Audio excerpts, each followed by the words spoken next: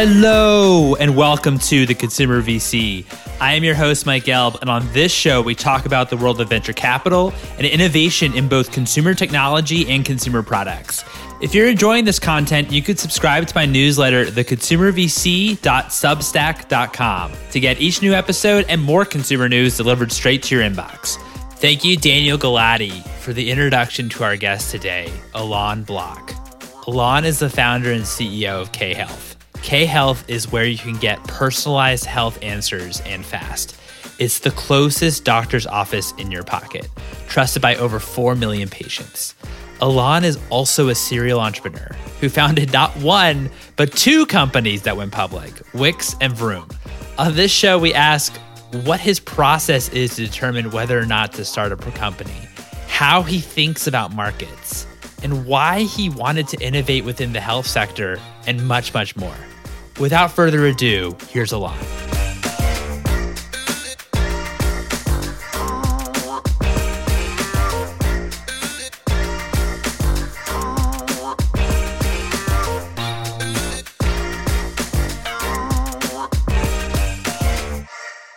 Allon, thank you so much for joining me today. How are you?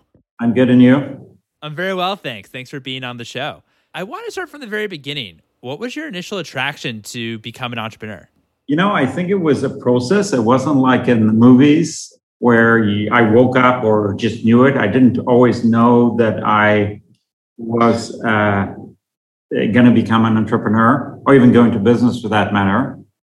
So it was in stages. I became CEO for the first time, I think I was 37 years old. So it wasn't kind of the first I did, and I was a venture capitalist before.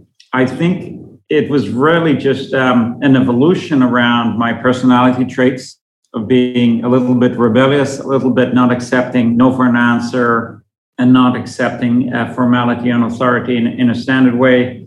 A little bit about intensity and just curiosity around why things are working in a certain way and shouldn't they be working another way. And a little bit just of life experience and realizing that I really enjoy the dynamic, adrenaline-driven aspect of being an entrepreneur. So I think all of those together led me to that. No, that makes a lot of sense in terms of the reasons why entrepreneurship, your attraction to entrepreneurship. Since you were a venture capitalist before, we've had a number of folks on the show that were first entrepreneurs, maybe had successful exits, and then became venture capitalists. But I'm kind of curious, what were some of the parts about being a VC that really actually helped you become an entrepreneur? I think I met a wide range of entrepreneurs. Some of them I invested in, some of them I got to know and didn't invest in. So first of all, it's fascinating. I think that's the most fun part of being a VC. You sit in front of really, really smart people who are trying to solve various technological problems or societal problems. And they're pitching you their ideas, and you can challenge them and they can discuss it with you. It's a lot of fun. First of all, just on a daily basis, right? I think I saw a wide variety of entrepreneurs. I saw entrepreneurs I backed that became successful. I saw entrepreneurs I backed that were not successful. And of course, it's a gradient. So people are successful in certain things and not in others. I saw our companies develop and grow. What does that mean giving an investor a commitment in terms of a plan? What happens in the board later on? All those different dynamics are things I looked at.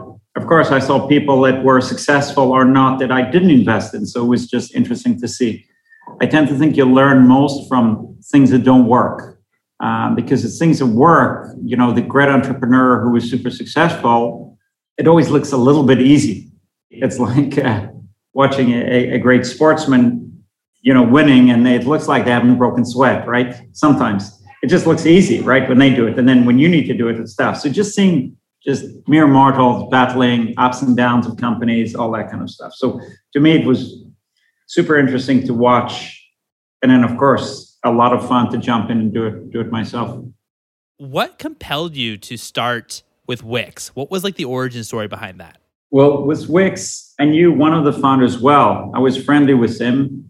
We backed him when I was at my venture firm. We backed him in 2000 or 99, and he had a very ambitious technology platform that ended up not being successful, but was a casualty of the dot-com and that period. And he figured out what he wanted to do next, and he came to talk to me about it. I was looking to seed that as part of my venture firm, left my venture firm. They raised an angel round. At the time, this is 2007 or 2006. So rounds were much smaller. They were much more modest. So I think the Wix raised $1.2 million in their seed round just from angel investors. And then I stayed in touch with the three founders at a very small team. And they had a concept that they were working on, but the product wasn't yet working. And we spoke about a variety of things. I used to come over to their offices and meet them from time to time. I was trying to figure out what to do next. And then it kind of all came together. There was venture capital interest. The founders asked me to join, and it kind of all came together. So I joined in, I think, late 2007, out of memory, but I might be off by a couple of months here and there. What makes a market attractive for you to want to start a business? It's a great question, but I hate to answer by it depends. I think so. First of all, that's changed for me over years. But fundamentally, I tend to look for markets that are built for a different era, for a different need, and haven't moved away from where they were, because everything started calcifying, everything got its set in. There's typically an oligopoly that makes most of the profit and most of the revenue. There's typically a way that consumers, whether they're businesses or end users, interact with the business and the offering. And these things tend not to change much. Over the years, I've realized it's very difficult to take a very successful business that's highly profitable and it has a lot of legacy assets and have them think about changes. They just don't they rebel against doing that. Their DNA is not there. To me, I look for things that I don't think about TAM. Everybody talks about TAM.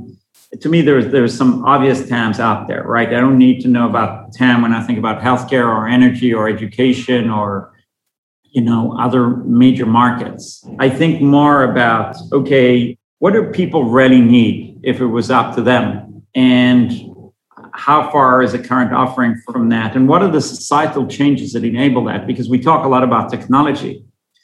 The technology is just a tool, right? So we have, these supercomputers that we call mobile phones, but that is really an empowerment, right? Why? Because you have maybe data, maybe you have capabilities in decision-making, maybe you have ubiquity in access, maybe you have different things. So now you can look at things differently. Technology is just an enabler, but it's really consumers need to think, okay, I want to do things very differently.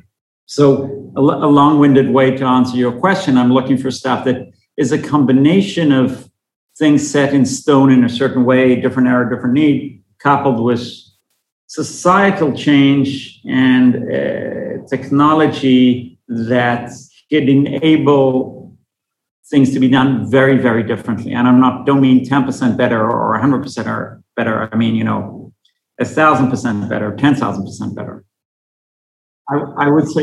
I would say I'm looking for a big departure between what people actually need and what they get, or businesses, for that matter. So an end user.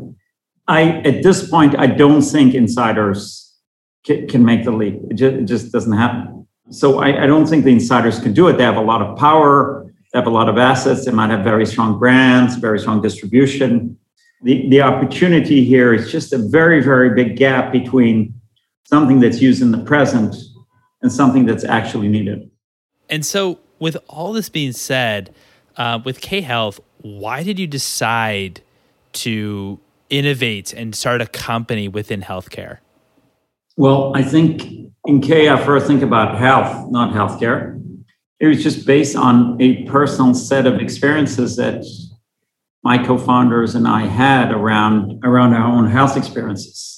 K evolved in stages, but it started around a desire, an intense desire, I would say, to give myself and my loved ones direct access to high quality medical information and decision-making without either going to Dr. Google and a scaring myself shitless around wrong and scary information, and without necessarily going to see a doctor because of the complexity of seeing a doctor, because for a lot of people it's scary, because they speak in big multisyllable words in Latin. I wanted to give myself access because I have access to a lot of sophisticated information around my money, my car, my real estate, my commerce, but not around my health. And so it was based on the fact that I felt like there was a whole set of personal experiences that could have been dealt with much better as in a preventative manner if I had access to that information. So that was what I was looking to do in stage one. I wasn't thinking about it as healthcare. I was thinking about it as health. I didn't understand the healthcare space at all. And my quest was to teach a machine the language of medicine, to teach a machine and enable a machine to have software, to have an intelligent conversation with me about my health to the point that it can help me better understand what I have, what else it could be, how to treat it. And then over time, we added a big medical layer because people not only want to know what they have, but they also want to resolve it. And of course, now you're starting to grapple with the healthcare system and money and go to market and all that good stuff. What was that first step of getting access to that information? I'd imagine that that's also, quite a large data set. And what types of data were you looking for? That's where it gets really interesting, right? Because generically you say, well, I want a whole bunch of data. I need a whole petabyte of data. I'm going to go look all over the world. I will borrow, beg, or steal my way into that data. And I want to be able to then take the data and learn from it or manipulate it in a way that can be helpful to other people in different settings, right? Well, data doesn't really exist in that way, right? For starters, the most credible data to understand medicine is what doctors do when they see a patient, right? We all know, you've seen medical charts, right? It describes the patient, and the patient is a 35-year-old female suffering from stomach pains for the last 2 days or 2 hours or 2 weeks. They're on and off or constant. They're mild or severe. They're accompanied by nausea and vomiting, or no nausea and vomiting, maybe loss of appetite, maybe no fever. You have all that information. And a doctor who goes to capture that information, including also if the patient is, say, pregnant or not pregnant, diabetic or not diabetic, or, allergic to different things, different experiences she's had in my fictitious example. All this information is very rich information the doctors use. If you think about that first diagnostic visit, that acute visit, somebody comes in and the doctor says, well, why are you here? My stomach hurts. And then the doctor starts to interrogate the patient. It's called an anamnestic conversation, in which the doctor is trying to diagnose, to figure out, to do a differential diagnosis of the patient. I wanted to get my hands on that. When people talk about data, well, there's a lot of different types of data in America. There is, or in the world for that matter, right? There's various tests and treatment that people do. There's lab data, there's x-rays, there is CAT scans, there's hospitalizations, there's structured data, there's unstructured data. And then there's also claims data, right? What a doctor types in the electronic medical record and sends as a bill to the insurer to pay for it, right? Say it's, a Blue or United or Cigna, right? So what we were looking for is the raw diagnostic data. The issue there is you need to get it in a format that is HIPAA compliant and privacy, and you can't, reverse that information back to the original patient. So that was a big step to try and find that. And nobody would give us the data, right? Because hospitals or large health systems have a lot of data, but they don't use it for health needs. They use it for billing. They use it for workflow. You go to a doctor and the doctor says, well, you have a headache. I asked you a bunch of questions. Your headache is sinusitis. I think it's sinusitis. I'm going to give you a prescription. You go and pick it up. There's a whole cascade of billing activities that happen there, right?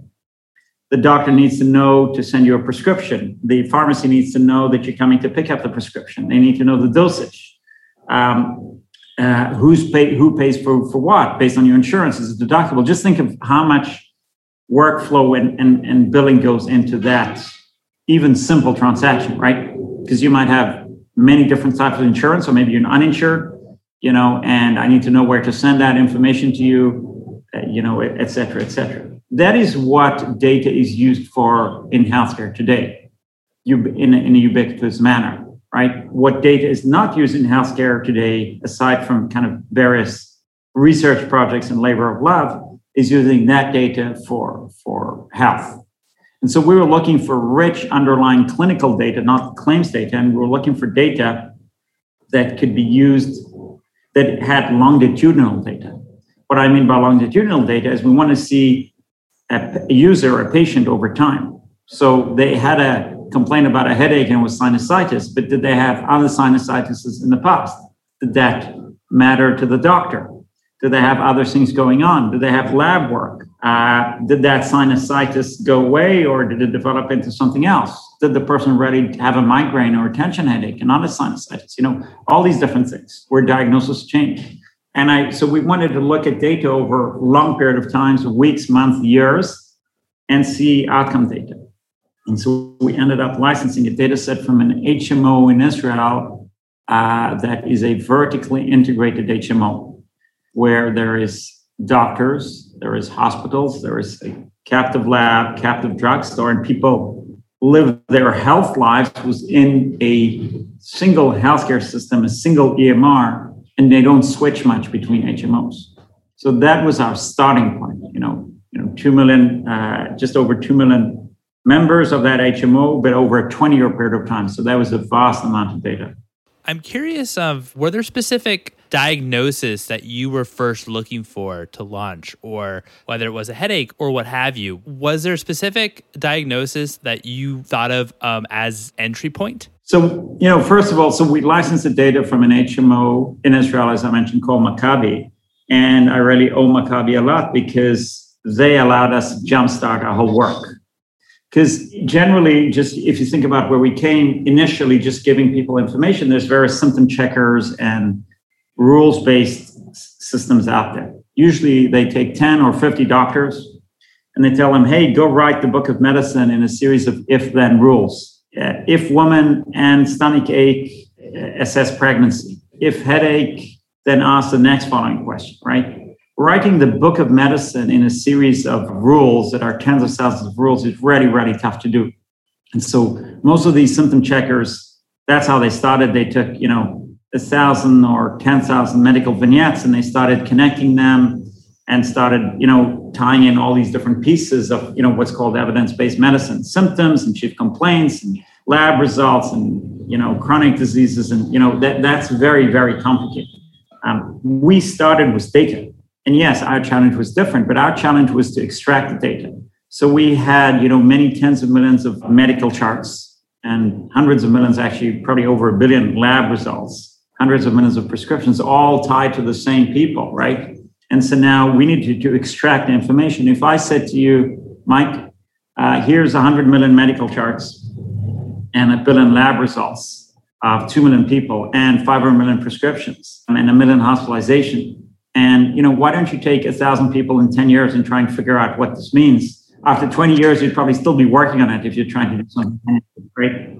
So, because it's a lot, right? Just think a doctor sees in their entire career tens of thousands of people, maybe a little bit more, depending on, what they do, serving up tens of millions of medical interactions and that have some kind of connection between other events like labs and prescriptions is really complex. So we needed to teach our machine and build a medical ontology that understand the basics. What is gender, male, female? And that's your core biology. What is medical history?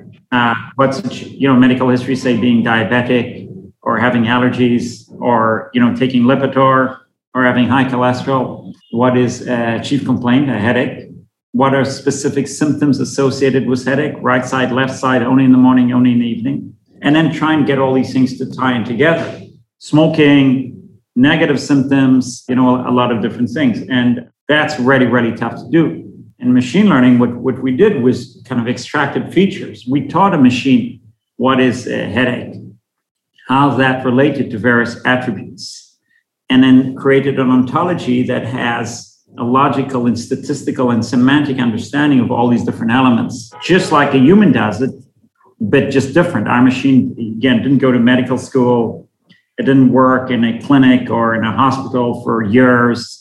It didn't see many, many cases in that way. Our machine read through, these hundreds of millions of medical events, and based on the fact that we trained it, was able to put together, this medical ontology, and then we built these series of classifiers. Now, we focused your question about headaches. We focused on that kind of initially on acute primary care, and then broaden out to primary care. So, with the goal of being your entry point to all things health, right? So even big conditions like diabetes, oncology, we decided not to focus and just go really deep on one big condition, which is a whole world in its own, but focus on that primary care layer, on those first days, weeks, and months of interacting with the healthcare system around something acute, something chronic, or something that you want to kind of avoid acute or chronic, right? So that was our world, and we built a series of models that try to help us engage with users and interact with users around specific things. So two things you need in machine learning or AI. One is you need a lot of data that's relevant and high quality, and that's not obvious. And most companies that turn around and claim that they have AI or use AI usually have very limited type of data. So I think their AI is quite limited as well, and they use a lot of rules to cover for that. And then the other thing is AI is not just, robots going out. It's not like a movie from the 70s, like a robot taking over the world. These are narrow aspects of AI. It's built by people for people to solve certain problems. And the problems we wanted to solve is, given a set of symptoms of something bothering me, like a headache or a stomach ache or a rash, what could it be? What else could it be? Should I consider other stuff aside from, if it's a headache, is it, likely to be a migraine or a tension headache or a sinusitis? Could it be something else? What doctors call a rule out. Maybe more dangerous or more rare or less obvious. And then what are all the different ways to treat it? So we went quite narrow around that and focused from a primary care standpoint. And that was our ethos. How do we take from data, extract relevant stuff, and package it in a way that humans, that us, people can interact with a machine around their health in an accurate and relevant manner. So that was the set of activities that we did to get started in 2017 and 2018. Thank you for that. I really appreciate you spelling out that first year or two of when you started at K-Health. I think that AI gets thrown out a lot for companies, and since of course K-Health very much relies on AI and the algorithm that you've built, what do you think, though, just more broadly and generally, what do you think is most misunderstood about AI?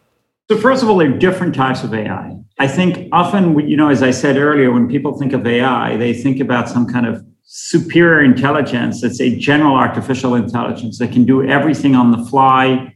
It's kind of like a human, works differently, and has its own objectives. And it's rather scary. I think I'm a little bit older than you. I grew up in the 70s. I was a kid in the 70s and the 80s. So a lot of it was movies, was robots that had, in the movies, general artificial intelligence. Whereas we have specific tasks that we're looking to do. And it's not about AI competing with the human. It's AI complementing the human, whether for collecting information, making sense of the information, or for better decision making. But humans are really good in certain things, especially to solve problems that interest humans. And evolution in the world is full of, animals and biology that is focused on solving certain problems. Machines can take a lot of data, and if machines serve the right kind of data, and then you're trying to model a type of problem to solve, you're potentially doing a better job than a human would do. And that's where it gets, really interesting. How do you track changes in a diabetic patient over a long period of time? Well, how does your doctor do it, right? And so if somebody's diabetic and you want to track various changes, there's various clinical protocols and rules. But if you want to look at a lot of people over a long period of time, it's very difficult for a doctor to hold it in his or her head. And it's very difficult to to manage that kind of process and figure out, okay, here's various alerts, here's interesting things, here's things that stand out. Machines, the right kind of machines with the right kind of data, have a much better potential to do that right. And that's where it gets really interesting. So just to close the loop on your question, I think the way to think about our AI and other people's, a lot of the stuff's working is to, what's a job to be done, how to do that job very, very specifically, and potentially do it much better and also probably much cheaper than the alternatives that are done today. And that's the series of things we're trying to achieve. So our software and our machine learning is built by people for people to solve specific needs that we have. So after you were able to build out the software, your model, and this incredible machine, what was your route to market? So then we built a services layer that sits on top K, because people didn't just want to know that their headache was a migraine or sinusitis. They also wanted to resolve it. And last time I checked, if you have a headache or a rash or something's a pain or an ache or something's bothering you, you want to resolve it right now. Whether it's 10 p.m. or the weekend or you're in the middle of work, you want to resolve it, right?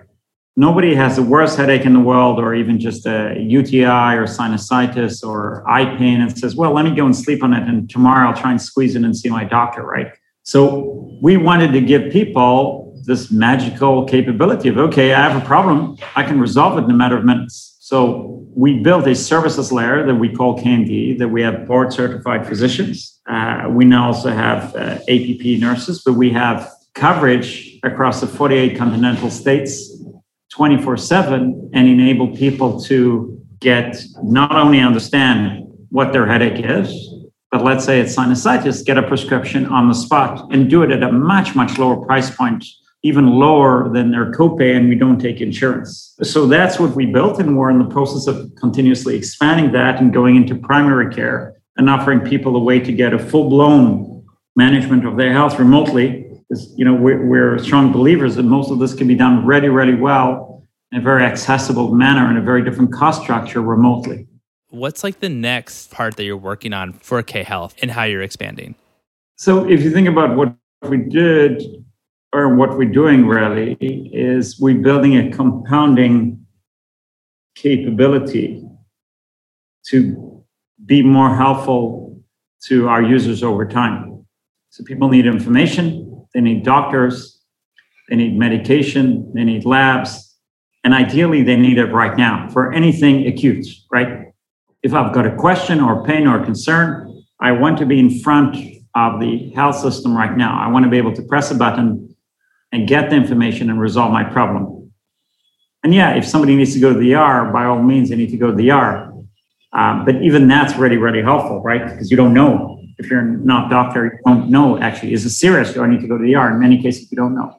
So we're working on expanding our offering to build this broad primary care capability with a capital P. The issue is really, if you think about primary care, it means different things to different people. People think about their doctor and she does certain things for them. Maybe they have a background disease like hypertension or allergies. Maybe they only go for acute care. Maybe they go for health checkups. But fundamentally, people like the idea of having a highly credible resource that they can lean on for all things medicine. Traditionally comes with a lot of friction. So step one is how to remove friction. Step two is, as I mentioned to you earlier, is how do we learn from the data? How do we personalize it and make it better over time? Somebody's got not one sinusitis headache, but a sequence. Is the sequence normal? Is there a way to discover it early on? Is there better treatments with fewer side effects? These are never ending questions. Is this tied to genetics? Is this tied to what you eat? Is this tied to how you feel? And if you remember in the beginning, I told you I like industries that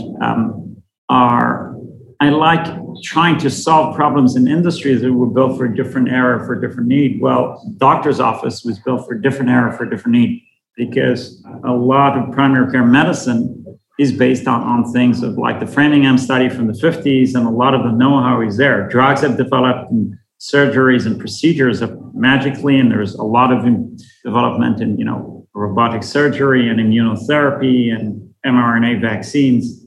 a lot of the core delivery of primary care, managing diabetes, managing hypertension, managing thyroid, managing acute aches and pains, preventative, avoiding diabetes, avoiding heart issues, is still stuck 50, 60 years back.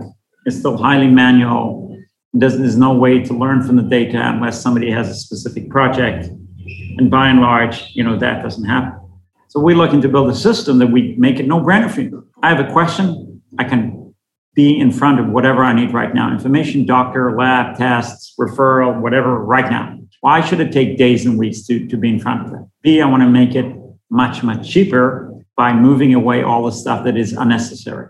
Removing anything that's not helpful for the user, not trying to get paid to do stuff, but trying to give people what they need. And then learn from the data and get better over time. Those are the things we're looking to do. So it's a little bit never ending. But genetics is not used in primary care for the most part, aside from, say, prenatal. And 23andMe and various other aspects of genetics are not integrated into primary care. And we need more robust solutions than just a handful of genetic traits. There's a lot of knowledge, but it's not integrated. Why? Because, again, medicine is complicated. It's tough. Tying these things together is not obvious. Building clinical protocols is not obvious. Genetics is one example. Nutrition, we know matters a lot. How do you integrate the nutrition and lifestyle and sleep? People are wearing wearables. You try and give your wearable information to your primary care physician and see what she says or he says, right? It's they don't really know what to do with it, and they don't know how to handle it, and they don't have a business model for that. And the same goes with mental health. We know these things are closely tied, but how exactly it works and how to create an integrated system is something we haven't done. So those are some of the things we're thinking about. I just described to you the next 5 to 10 years, and not necessarily stuff that is all coming out tomorrow. But that's the direction we're heading.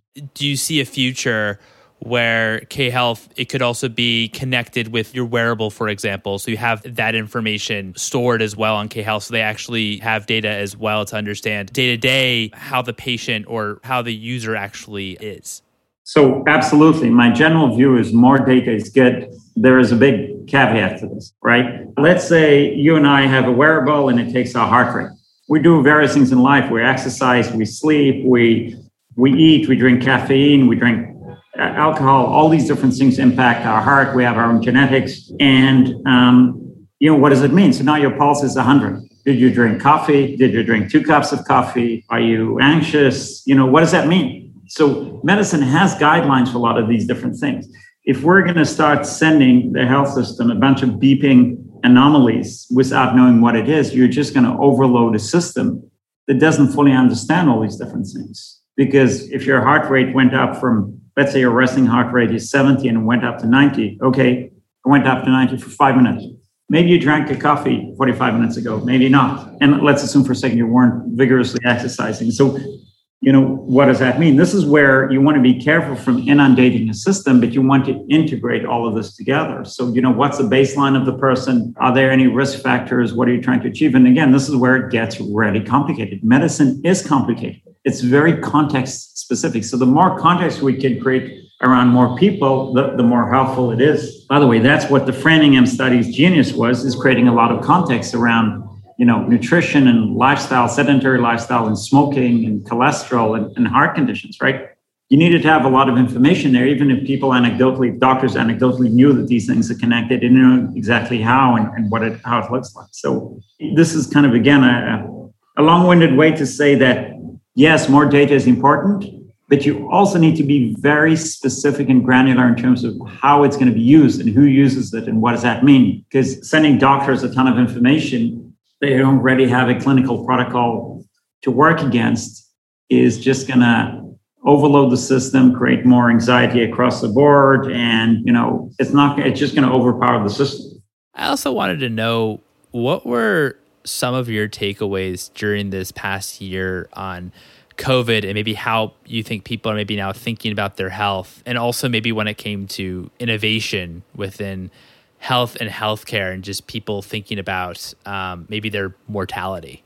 My general view is COVID hit us already when we had a very clunky, very expensive healthcare system, right? So, and in America, very, very uneven in terms of different gradients of quality. So as per usual, the people who needed most help around COVID or just manage their chronic conditions tend to be people that actually have under-indexed to access for various reasons. So on the one hand, it just showcased just how less than optimal our healthcare system is and how much it should be, better, and just expose a whole host of issues that are happening. On the good news front is I never quite understood why telemedicine rules, telehealth rules are just, have limitations by state, because last time I checked, when I go from New York to New Jersey, my body doesn't change. And yet you have all these state restrictions, again, built for a different needs. But, I get it in the world of law because every state has got a slightly different legal structure. But in the world of health, we're probably pretty much the same or identical, in fact. So just, it's going to encourage innovation. It's going to encourage, I think, thoughtful approaches to, okay, how do we give people more access that's higher quality at lower cost? I think you're going to see a torrent of initiatives. Most of them will fail, but it doesn't matter. I think we are in the early stages of a tectonic shift from our current healthcare system that's really, really expensive, for the most part, not very good, and just very clunky. I want to see a doctor. It's days, weeks. It's expensive. It's multi-step. It's offline. It's manual. How to move it in a very different way. I think in 5 or 10 years, you'll say, oh, you remember the days that, you had a headache or you needed a drug refill and I need to book an appointment, and I only got to see a doctor in a few days. And I went there and I explained my symptoms and I was sneezing on everybody, and the doctor didn't know it was viral or bacterial, but, said, why don't you try A and then try B? All these things are not how we do with our money. You don't go to, when you need to pay for something, you don't walk down to your bank, stand in line, tell your teller you need $200, pay them a fee, and walk away with cash money, right? Nobody does it today. And I'm not comparing taking out money to going to a doctor, different skill sets and different capabilities, but we resolve it in so many other parts in our lives, and yet we haven't done that. We need really, really good electronic medical records that focus on medicine, not on billing. We need much better ways to route people through systems between primary care and specialty care. We need to build much deeper context about people. We need to hand the medical information to the users so they can control. You have all these different things, and I think people are ready for it. So I think, there's been a terrible toll with COVID, but I think this is going to encourage a lot of, okay, we really need to change things. My final question for you is, what's one book that inspired you personally and one book that has inspired you professionally? I need to open up my Audible. I try not to listen to business books that much, although I am listening to Shoe Dog now about Phil Knight and Nike. And it's a fascinating book, but I'm midway through, so I'm going to wait for a conclusion till I finish reading it. I tend to try and listen to things that are more around history and science. So those are things that are just interesting for me, and they always have a lot of parallels to business. But I try and think about business in other areas and struggle and change, and so. That's what I would say generally. I can look up my Audible list here and tell you one or two books that I particularly liked from last year. I think one, I mentioned a couple of books that stand out. One is Range by David Epstein, around how, everybody wants to specialize, but having a broad set of experiences and thought processes actually sometimes works better. You're not destined to do something just because at the age of 2 or 5 or 10 you started, putting in your 10,000 hours into that. That's kind of one book that stood out. Give me a second here. Yeah, I've actually been meaning to read that book. He had a great interview on Patrick O'Shaughnessy's podcast. Yeah, another book that I found fascinating was Until the End of Time by Brian Greene, really trying to describe how the universe started and where it's going to.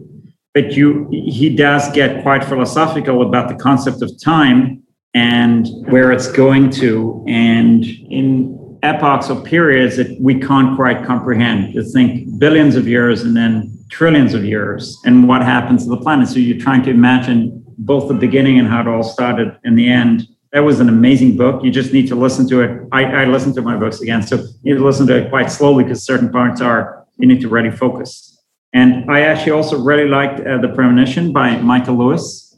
And all these books are fantastic, but he talks about the CDC in the early days of COVID and what the CDC did and didn't do. But again, it points out to the complexity of the healthcare system. I mean, one memorable anecdote from that book is when COVID broke out already in California, the Chan Zuckerberg Foundation offered free COVID tests in the state of California, and yet couldn't get local hospital groups to send them tests. And these tests cost $160 in the big lab companies because there was no way for the hospital not to pay for it. They had no ability in the EMR to get this for free. And it just shows you how these things are already built in a stodgy manner. But so it's just a powerful way of, we could have, for example, in the specific example, tested a lot more in the early days of COVID in California for free, by the way. And yet we didn't do it because the healthcare system was just too much in its own way and didn't work in the user favor. And that's just something I see again and again in healthcare, where it's not focused on the user. It loses a plot. It focuses on making money or certain processes, or this is how we do things, and not actually on what people need. It's also just, of course, a sad story about how we could have done a better job, right? Because supposedly we should have been ready for this great pandemic. And yet when it hit, we couldn't make decisions fast enough. We didn't make the right decisions. And we certainly, didn't leverage a fantastic healthcare system to do a lot of the right things. Anyway, I don't want to finish on a sad note, but 3 books that really stood out for me, but I really appreciative of Audible because I can listen to, otherwise I read maybe 1 book a year. This way I can listen to, a couple of books a month. Yeah, no. I also love Audible. I use Audible and Libby. Libby is like the library version of Audible, and so you can just rent books from there, which is also great. But these 3 books sound amazing. I didn't realize that actually Michael Lewis put out a new book, The Premonition, so I'll certainly have to check that out. Allon, this has been such a pleasure. Thank you so much for your time. Thank you, Mike. I appreciate it. And there you have it. It was such a pleasure chatting with Allon. Allon, thank you so much for coming on the show. I'd love it if you'd write a review on the Apple Podcasts. You're also welcome to follow me, your host, Mike, on Twitter @MikeGelb, and also follow for episode announcements @ConsumerVC. Thanks for listening, everyone.